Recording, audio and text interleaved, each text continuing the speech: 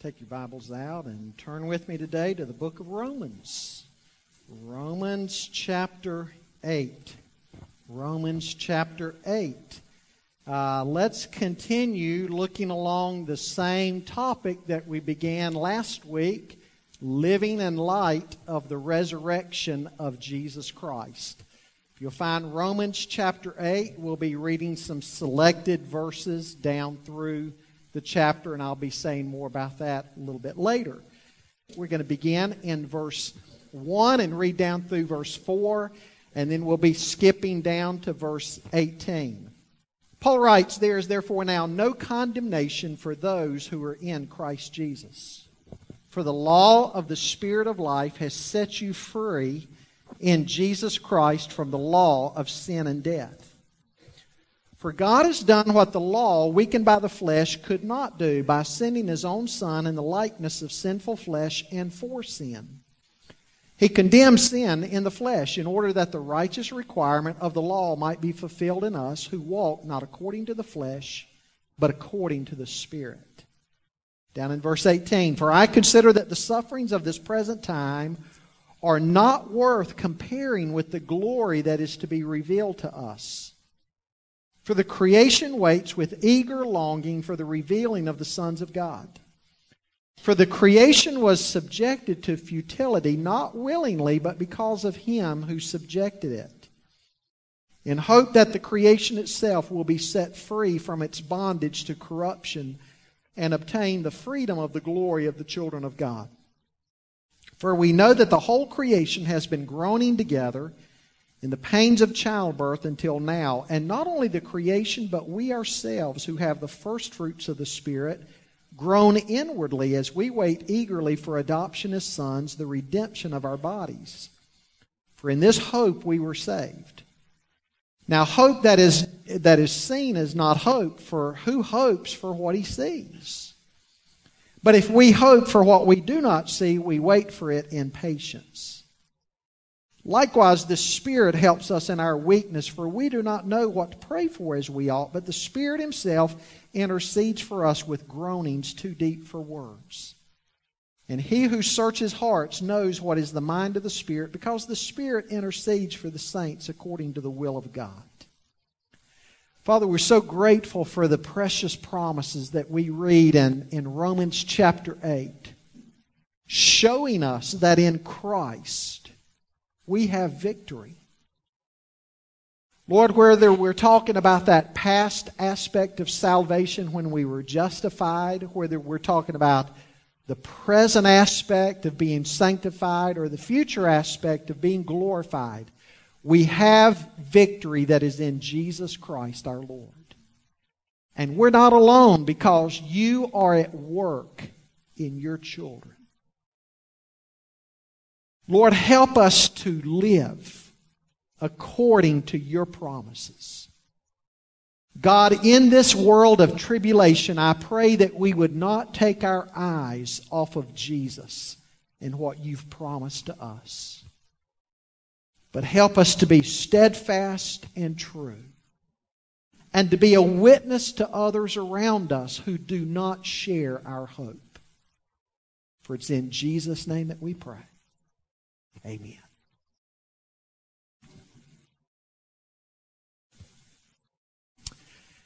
As you hear the following story, I want to ask you to disregard for a moment any convictions that you might have against gambling.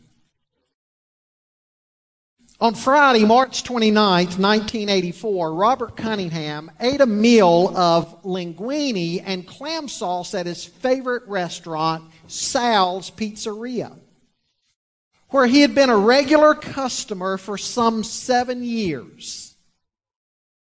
His waitress, Phyllis Penza, had worked at Sal's for 19 years. After his meal, Cunningham made a good-natured offer to Penza.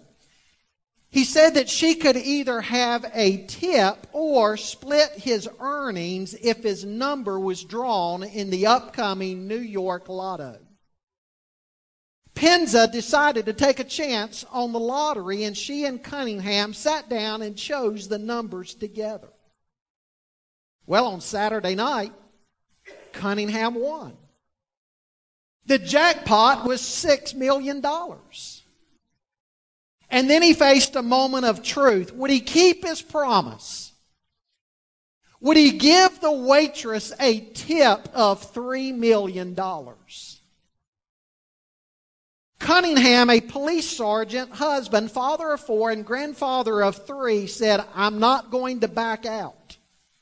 I'm going to be true to my word. Besides, friendship means more to me than money. He kept his promise and he split the winnings. Sound familiar? Sure it does. Hollywood got a hold of that story and they made a movie out of it starring Nicolas Cage and Bridget Fonda entitled It Could Happen to You. Now the movie was accurate insofar as Nicolas Cage was a New York police officer and Bridget Fonda was a waitress, but then the movie went on to turn it into a love story between the two. However, the real characters behind the movie are happily married to other people, and they have never been anything other than friends to one another. Promises. Fortunately, the story of Robert Cunningham and Phyllis Penza is a great story of integrity and promises kept. But ladies and gentlemen, I'm here to tell you today that there is a greater one who has made promises to us, and he always keeps his promises. God is a God of promises. Paul says to Titus in Titus 1:2 that we serve a God who cannot lie, who has promised to us eternal life. Last week we talked about living in light of the resurrection of Jesus Christ, and we spoke of our new position in Christ and the new priorities that ought to grow out of our new position. And we saw that in our Christian life, there are things that we need to put off, like an old dirty suit of clothes. There are sins of the flesh, sins of the mind, sins of the mouth, sins of the body that we need to put off like a dirty suit of clothes. And there are things of righteousness that since we're new in Christ, we need to put on like a new set of clothes. And so we concentrated last week on these responsibilities that we have to put off and put on. Well, whereas last week we concentrated on our responsibilities, today I want us to concentrate on the assurances that we have because of the resurrection of Jesus Christ. God has given us sure and certain promises, and these promises serve as assurances for children of God.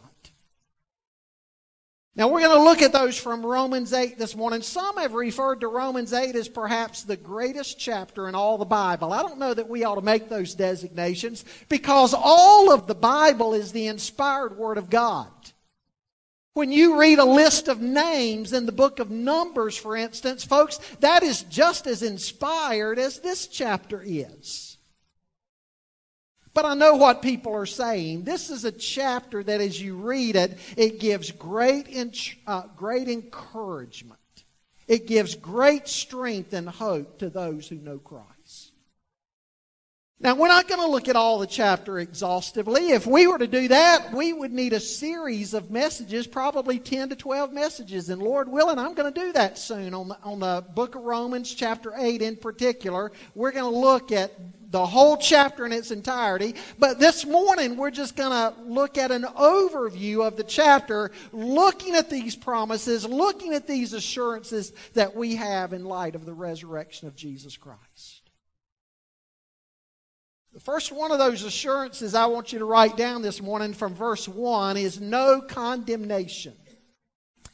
Paul says there is therefore now no condemnation to those who are in Christ Jesus. Now, folks, if the following words from this point sound familiar, they should, because if you have any sort of memory whatsoever, much of what I'm going to say under this first point we covered a couple of months ago back in January when we observed the Lord's Supper together. And under this first point, I'm going to say much of what I said then. I want you to listen to the following words by Dr. Derek Thomas. Guilty. Guilty. I can still hear that word as I close my eyes. It was 1975 in Oxford, England. I was passing by the city courthouse where a murder trial was reaching its conclusion.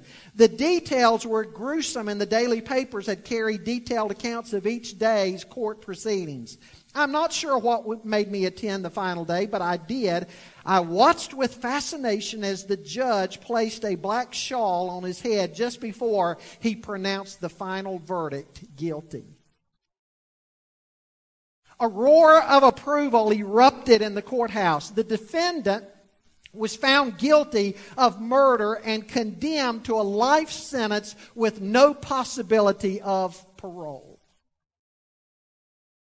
Now, folks, as bad as those words, as bad as that sentence would sound to you if you were that particular defendant, I want you to listen to the words out of the book of Revelation that are even worse, if you fit into that category. John writes in Revelation 20, "Then I saw a great white throne, and him who was seated on it. From his presence, earth and sky fled away, and no place was found for them. And I saw the dead, the great and small, standing before the throne, and books were opened. And then another book was opened, which is the book of life, and the dead were judged by what was written in the books according to what they had done. And the sea gave up the dead who were in it. Death and Hades gave up the dead who were in them, and they were judged, each one of them, according to what they had done. Then death and Hades were thrown into the lake of fire. This is the second death, the lake of fire. And if anyone's name was not found written in the book of life, he was thrown into the lake of fire." Jesus himself said in Matthew 25, "And these will go away into everlasting punishment." In Matthew 13, Jesus also said, "In that place there will be weeping and gnashing of teeth." Ladies and gentlemen, the worst thing that any individual could ever face would be to stand before the sovereign God of the universe and hear the word guilty. And yet every day, thousands and thousands of people die and go out into eternity. 6,400 an hour. Over 150,000 a day die and go out into eternity. And do you ever wonder in your mind, were they ready to meet God? Well, the Bible says most are not. Most are guilty. And that makes Romans 8:1 the greatest declaration that's ever been uttered. Romans 8:1 tells me that the guilty are acquitted through faith in Jesus Christ. There is no other declaration that could ever carry the weight of those words right there. Those are the sweetest words that have ever been uttered, not only in the English language, but any language for that matter. There is therefore now no condemnation to those who are in Christ Jesus. Folks, right there in those words, we have the core of the gospel. Think of that. We were guilty. You were guilty, I was guilty. The Bible says all we like sheep have gone astray. Every one of us has sinned and come short of the glory of God. And the wages of sin is death. We were all guilty. There's not a single one of us in this room that either has not been guilty, or maybe there are some still outside of Christ. You still are guilty before God. And through Christ, the Bible says, the guilty are set free. There is no condemnation to those who are in Christ Jesus. Derek Thomas goes on to write, all people are totally depraved. Their motives, words, deeds, and thoughts are affected by their identity as sinners. The natural inclination of the heart, will, emotions, conscience, and physical body is in the opposite direction to holiness. As J.C. Ryle said, sin pervades and runs through every part of our moral constitution and every faculty of our minds. The understanding, the affections, the reasoning powers, the will are all more or less infected. But we're more than guilty, we stand condemned, and so God rightly pronounces a death sentence, a spiritual death sentence against those outside of Christ. But we see here that in Christ, believers enter into a whole new standing, a whole new position before God. Romans 5:1 says, therefore, being justified by faith, we have peace with God through our Lord Jesus Christ. Folks, I want you to let that set in. Not only do you have peace, but you have peace with God through the Lord Jesus Christ. For those who are in Christ, you've been redeemed, you've been set free. All of your sins have forever been washed away, past, present, and future, and you have a new standing before God. You are at peace with God. Now, I want you to understand what Paul is not saying. He's not saying that this deliverance is achieved by the believer, such as some kind of perfection that the believer achieves on his own. The believer does not obtain the total eradication of sin during his earthly life. Just read Romans 7, the ongoing struggle that Paul himself had. In 1 John 1:8, the Bible says, if we say we have no sin, we're deceiving ourselves and the truth is not in us. Neither is Paul saying in Romans 8:1 that the believer will somehow or another escape God's discipline. Hebrews 12 tells us that God disciplines His children. He disciplines those whom He loves. Also very important to the discussion, the Bible is not saying in Romans 8:1 that the believer will have absolutely no accountability before God. Paul says in 2 Corinthians 5:10 that we must all appear before the judgment seat of Christ. But what Romans 8:1 promises is that the one who is in Christ will not have to fear facing condemnation. That would have been a good place for an amen. The one who is in Christ will never have to fear condemnation. Will not hear the words, depart from me, for I never knew you. We will not suffer the penalty for our sins because Christ Jesus has already suffered that penalty for us in our behalf. 1 Peter 3:18 says, the just died for the unjust that he might bring us to God. Folks, that is the gospel. That is the good news of the gospel of Jesus Christ. There is therefore now no condemnation to those who are in Christ Jesus. That is the first promise we have here in Romans chapter 8. Secondly, I want you to see with me no frustration. No frustration. Look at verses 18 and following. He says, for I consider that the sufferings of this present time are not worth comparing with the glory that is to be revealed to us. Paul essentially says, I've thought about this business of suffering. I have considered carefully this business of suffering. Some translations use the word reckon, consider or reckon. It is a mathematical term. It implies a careful assessment, a careful calculation. Paul is saying, I've given serious analysis to this business of suffering. And indeed he had.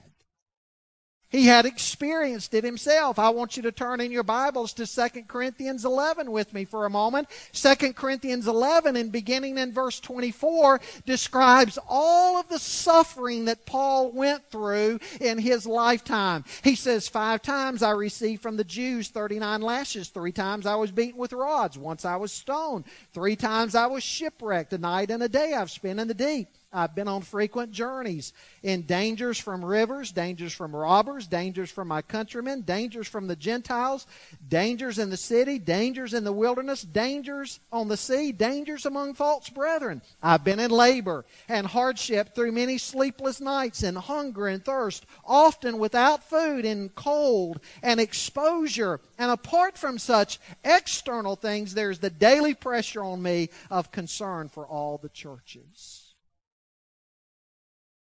Paul was certainly not a stranger to suffering in his life. And the fact of the matter is, just like Paul, we suffer as well in this world. We experience trials, we experience heartaches, we experience death of loved ones, we experience illness. Some people experience tragedy and divorce. And even in the world today, so many families all over the globe are experiencing the horrible the workings out of terrorism. 1 Peter 1, 6-8 talks about the trying of our faith. He says, "In this you greatly rejoice, even though now for a little while, if necessary, you have been distressed by various trials. So that the proof of your faith, being more precious than gold, which is perishable, even though tested by fire, may be found to result in praise and glory and honor at the revelation of Jesus Christ." Folks, God tries our faith. Sometimes our trials are not from God, but sometimes they are. On top of that, we live in a fallen world. You see, when Adam and Eve sinned, the whole creation, Romans 8 says, was subjected to futility. And in a world like this, people suffer. Sometimes people suffer as a result of their own sin, or they may suffer as a result of somebody else's sin. You may be suffering because you need to remember we have an enemy, Satan, and the Bible says he's like a roaring lion seeking somebody to devour. Sometimes we suffer because God is testing us, and sometimes we suffer and we never know the reason why. It's like God said to Paul in the case of his thorn in the flesh. He said, "Paul, you're just going to have to trust me. I'm going to leave that suffering in your life, and through that trial, you're going to learn that my grace is sufficient for you." Thinking about suffering could have the effect upon us of really frustrating us, really troubling us, and bumming us out. Nobody likes to suffer. Folks, if I were a gambling man, there's a bet I could make this morning, and I know beyond a shadow of a doubt it's a bet I would win. I could bet double or nothing. I could bet everything I own double or nothing, and I could end up winning that bet with a whole bunch of money if I were a bet man. You know what that bet would be? That bet would be, I can guarantee you not one of you in here this morning when you got up and you read your Bible and you had your devotion time and you had your prayer time, I can promise you not one of you in here said, "God, I need some suffering in my life. God, I need some trials. I need some hardship. I've got it too easy in life. I'm too comfortable. God, would you send me some bad things in my life that I can experience?" Did anybody in here this morning pray that prayer? Anybody? See, I would have won the bet. But Paul says he had thought about this. He thought about all this suffering and all the frustration it could bring if you were to concentrate only on the hardship that you were going through. He said, but in thinking about all that, I've also thought about the future glory. 1 John 3:2, the Bible says, we will be like Him, for we will see Him as He is. As He has a glorified body, we will have a glorified body. We will see God's glory. We will see all the glories of heaven. We'll have new bodies. We'll be in a place that's perfect without any sin. There will be no disease there to affect us. Death will not affect us. Bad things in the world will be gone. They'll not affect us because God says He's making all things new. But heaven is not simply going to be a place where the bad of this earth is no longer present. You see, the absence of bad is only half the picture. He goes on here to talk about the glories of heaven. It's not just a place of the absence of bad, but of the presence of great glory. We see glimpses of that glory now every time somebody is saved and their life is turned around and changed. Folks, that's a glimpse of God's glory. The new birth is the greatest miracle of all. We see glimpses of God's glory every time one of our prayers is answered. We witness God's glory even now in so many ways, but all of those ways are somewhat incomplete. Imagine the day when you're going to be with the Lord forever and there's no evil, there's no suffering. Instead, there's only glory, and that glory is so great it's even hard to fathom. What Paul is saying is nothing bad that we go through now can even begin to compare with that. That phrase, not to be compared with, circle those words, not to be compared with, is a translation of a word that has to do with the weight of something. The weight of something. Now, folks, let me explain it this way. Imagine if you had one of those old-timey scales. Those two pans that would hang on that scale. On one end of the scale, you would put all the hardships of your life, all the trials and tribulations of your life, all the bad things that you go through in your life. You'd pile all those things up on one end of the scale, and that scale might tip downwards. But then you take all the glories of heaven, and you put those on that other side. And what Paul is saying here is you're not going to have balance. He says the future glories of heaven are going to far outweigh anything you go through now. The present hardship you go through is not even to be compared with the future glory that's going to be revealed to the children of God. Now, folks, Paul could make that kind of assessment because, remember, he had experienced both the glories of heaven and hardship. Remember 2 Corinthians 12? He says, I know a man, speaking of himself, who was caught up to the third heaven. What's the third heaven? Well, the first heaven is where the birds fly above our heads. The second heaven where the planets are. The third heaven is the throne of God. And Paul says, I know a man who was caught all the way up to the third heaven. And he says, I saw things there that I'm not even allowed to speak of. And he said, but so that I wouldn't be puffed up with pride, God gave me a thorn in the flesh. And Paul suffered with the man who had seen all the glories of heaven had to suffer with that thorn in the flesh. And he prayed 3 times that God would take it away. And God said, I'm not going to take it away. My grace is sufficient for you. The point I'm making when Paul says what we go through now can't be compared to the future glory, he's a man qualified to make that assessment because he had seen both and experienced both.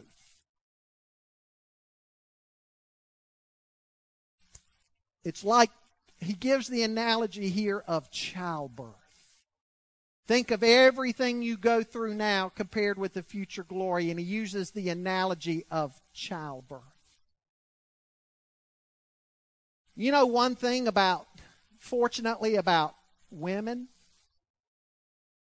Probably 90% of women, maybe 95% of all women. You know what, little girl, one thing little girls grow up, one of the things little girls want to grow up and be one day is what? A mama. Have they never read the accounts of labor and delivery that women go through? We had a woman in our church a couple of weeks ago, 48 hours of hard labor. But yet 95% of all women want to be a mother one day. They want to go through all of that pain, all of that hardship, all of that trying time of delivery. Why? Because what they're going to receive out of that, there's going to be that beautiful little baby boy or girl that they're going to hold in their arms. And when they hold that little baby in their arms, all that pain and all that labor they went through, it's going to be past tense. They're not even going to be thinking about that anymore because they're going to have that little baby. That's the analogy Paul gives here. All of the pain we go through it's like childbirth, like labor, and it's nothing to be compared to what God has waiting on us one day. And so what Paul is saying is the Christian doesn't need to grow frustrated as we walk through this world and go through the valleys of this world. And as we go through the valleys of this world, yes, there is groaning. All the creation around us is groaning, and we groan. But in our present suffering, characterized by groaning, he moves on to point out that we're not alone. The third thing I want you to see this morning is he points out a promise to the children of God that there is no isolation. There is no isolation. You're not alone. Look at verse 26. He says, likewise, the Spirit helps us in our weakness, for we do not know what to pray for as we ought, but the Spirit Himself intercedes for us with groanings too deep for words. And He who searches hearts knows what is the mind of the Spirit, because the Spirit intercedes for the saints according to the will of God. He's pointing out here that we're not alone. There's no isolation for the child of God. Yes, we have a future redemption. Yes, we have present suffering. But even now, in our present suffering, we're not alone. We're not in isolation. We have the help of God's Spirit. He helps us in our weakness.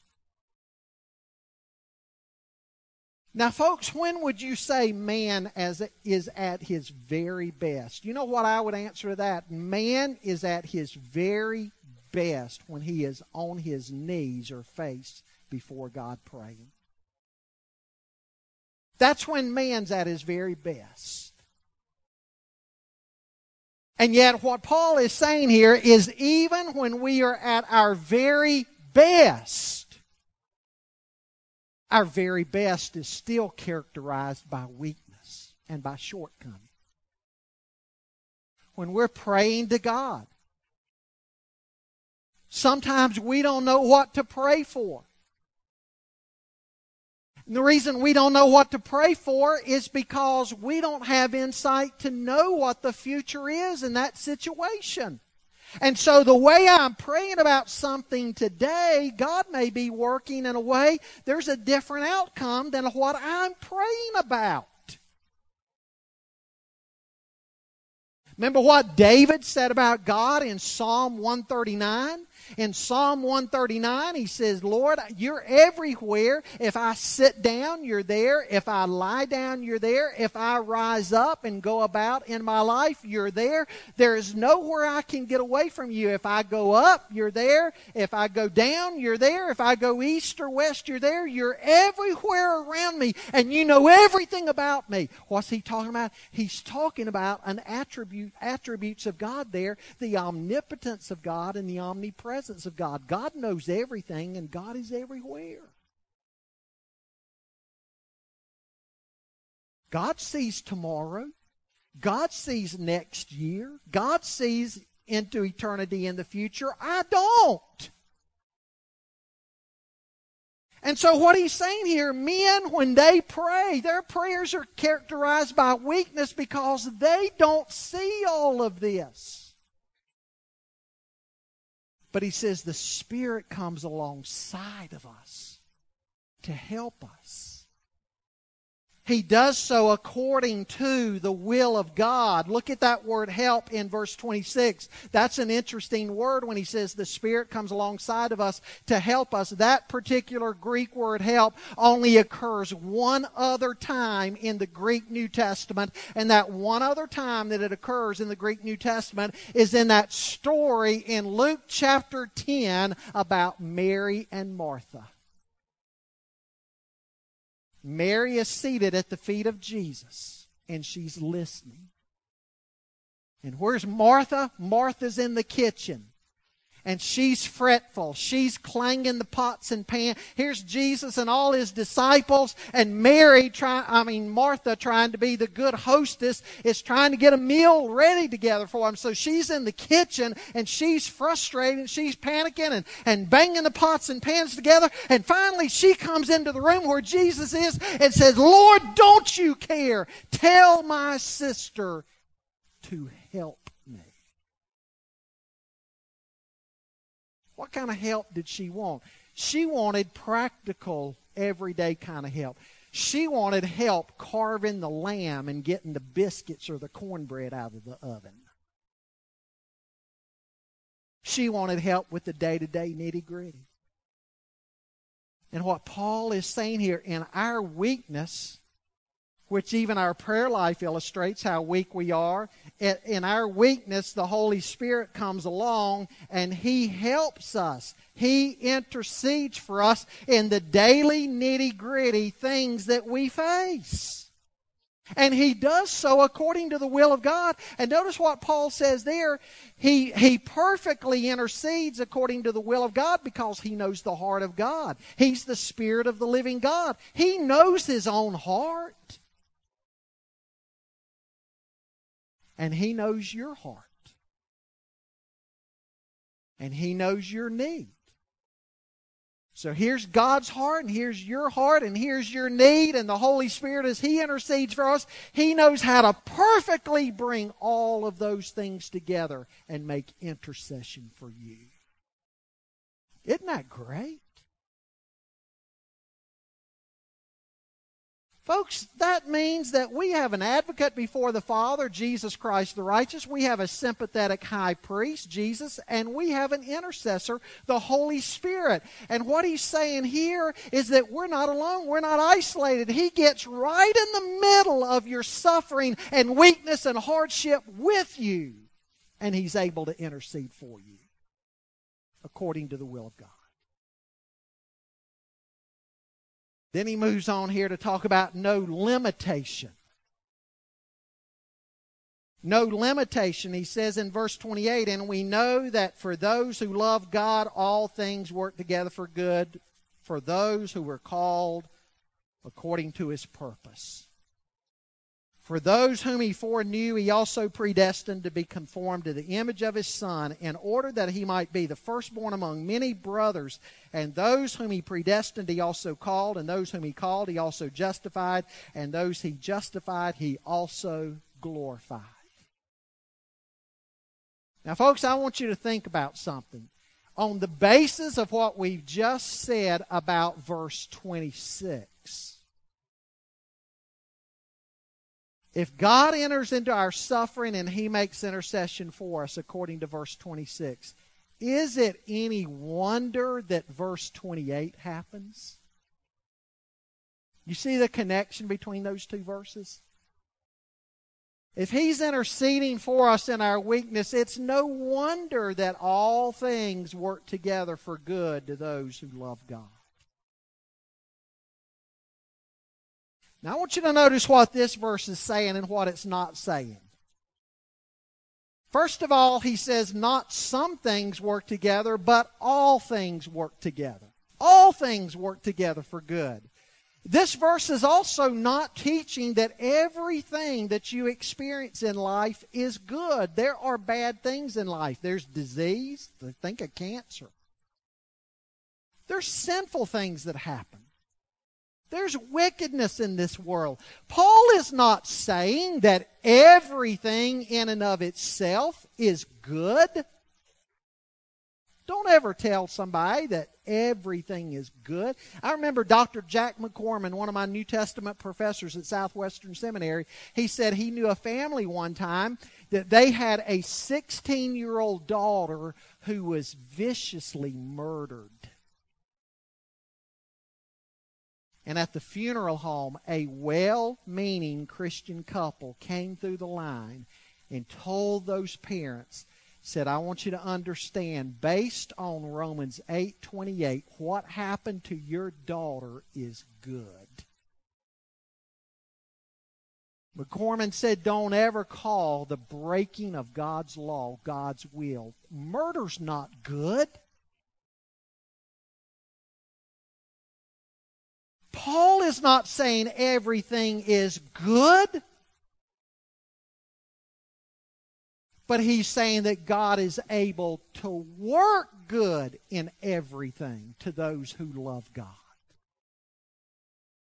And he says this is an assurance we have. We know. He doesn't say we feel. If you're going through a valley or a hard time right now, you probably don't feel like that's something good or that God can work good out of it.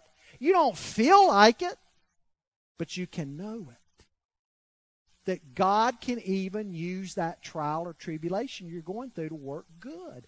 In fact, you know what? Some of the most hurtful things in our life, some of the worst things in our life, when we look back on those things years from now, we might see the hand of God in those things more than other things in our life.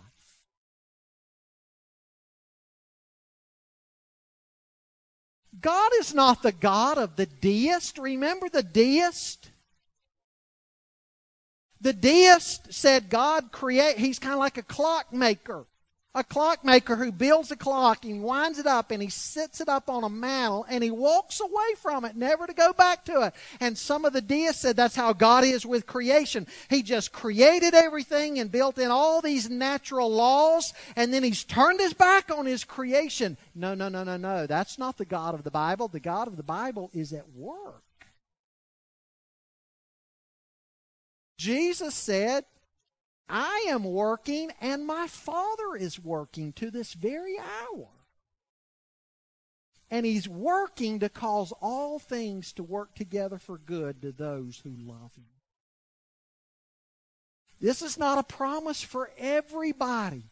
It is a promise for God's children, to those who love him and are the called according to his purpose. Remember what Paul said to Timothy in 2 Timothy chapter 2? He said, Timothy, know this, God knows those who are his. He was talking to Timothy about Hymenaeus and Philetus, two men who were false teachers who were troubling Timothy and the church. And Paul said to Timothy, listen, Timothy, God knows those who are his.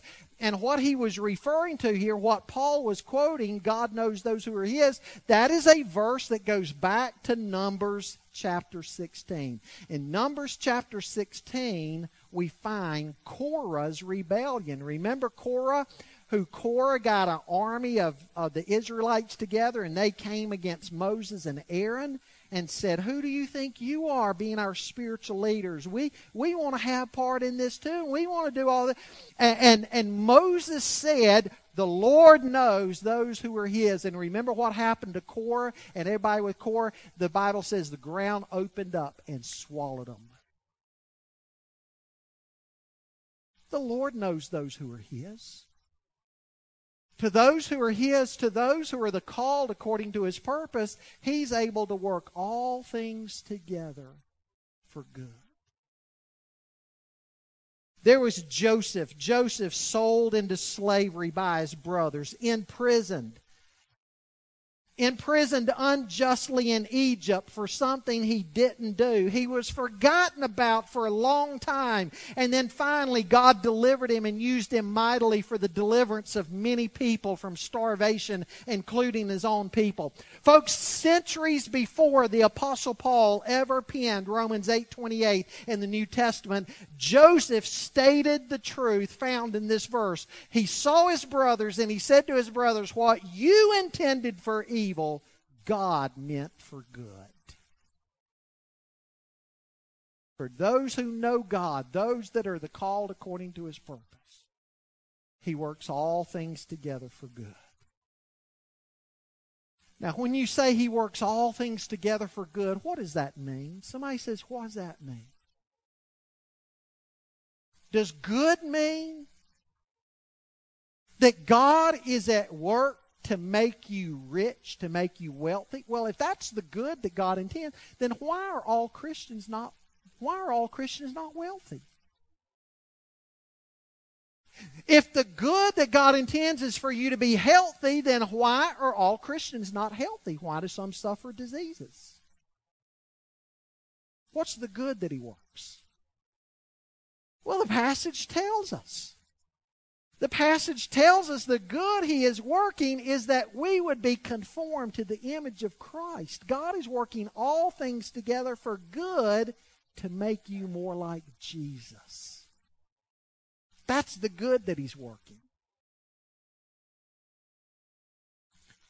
And then finally, he talks about no separation. Pick up reading with me in verse 35. He says, "Who shall separate us from the love of Christ? Shall tribulation or distress or persecution or famine or nakedness or danger or sword? As it is written, for your sake we are being killed all the day long. We are regarded as sheep to be slaughtered. No, in all these things we are more than conquerors through Him who loved us. For I am persuaded that neither death nor life nor angels nor rulers nor things present nor things to come nor powers nor height nor depth nor anything else in all creation will be able to separate us from the love of God in Christ Jesus our Lord." Can my troubles or hardships or persecution separate me? No. Can famine or nakedness or danger or sword? No. In all this we are more than conquerors. We conquer through Jesus Christ. It's not through our own strength or our own ingenuity. It is through Christ we are more than conquerors. What about death? Will death separate me from the love of God in Christ? No, because the Bible says, absent from the body, present with the Lord. What about angels? Will angels separate the child of God from God? No. Remember how Hebrews 1 closes out? That angels are ministering spirits sent to minister to those who will inherit eternal life. Can demons separate me from the love of God? No. Paul says in Colossians 2, when he had disarmed the rulers and authorities, he made a public display of them, having triumphed over them through Him. Greater is He who is in me than he who is in the world. How about the present? Can the present separate me? No. Remember what Moses learned about God? God said to Moses, I am the great I am. In other words, Moses, anything you go through in the present, I'm going to be more than sufficient for you. How about the future? Can the future separate you from the love of God that's in Christ? No. Jesus said, let not your hearts be troubled. You believe in God, believe also in me. In my Father's house are many mansions. I go to prepare a place for you.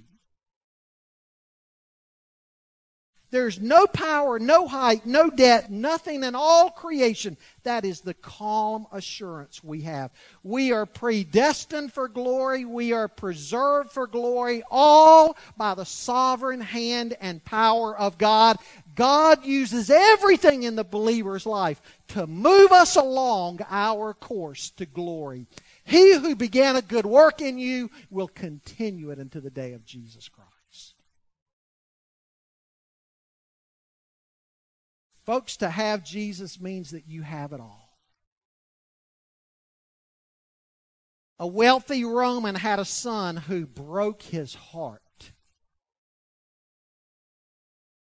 And he had a slave by the name of Marcellus who had nothing but the man's admiration. When the man was on his deathbed, knowing that his son had broken his heart and would probably squander everything away, he called his son in and said, "Son, I've got something I need to tell you. I have given everything I have. Everything I have willed it to my servant, Marcellus." Marcellus gets it all. "However, son, because you are my son, I'm going to reserve one thing for you to tell me that you want." One thing. Marcellus gets it all, but one thing. What is the one thing that you want? And the son said, Father, I'll take Marcellus.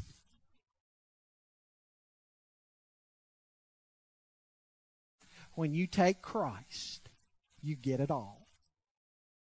No condemnation, no frustration, no isolation, no limitation, and no separation.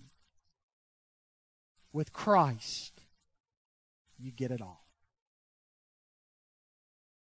Would you bow your heads in prayer with me this morning, please?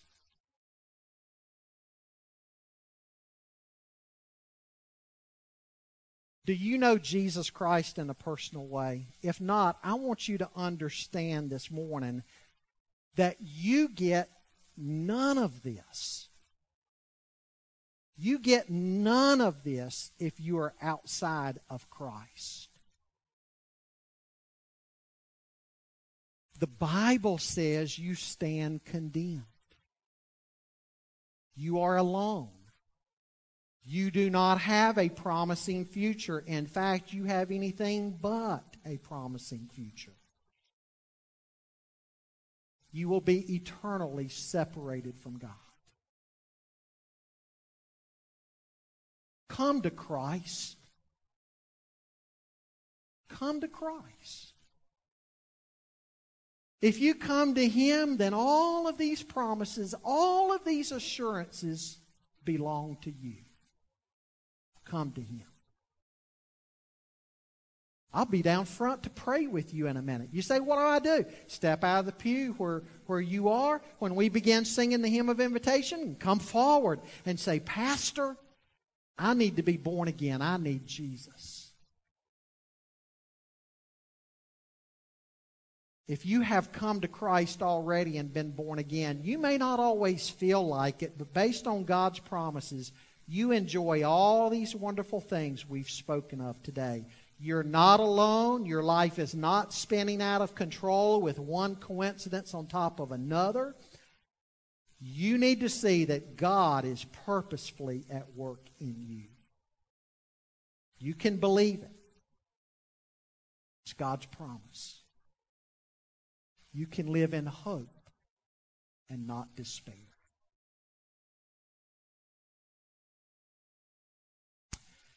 Father, may these promises sink into the heart of every believer. May they see how rich they are, not in themselves, but in Christ. May we live out of these promises and assurances. In Jesus' name we pray. Amen.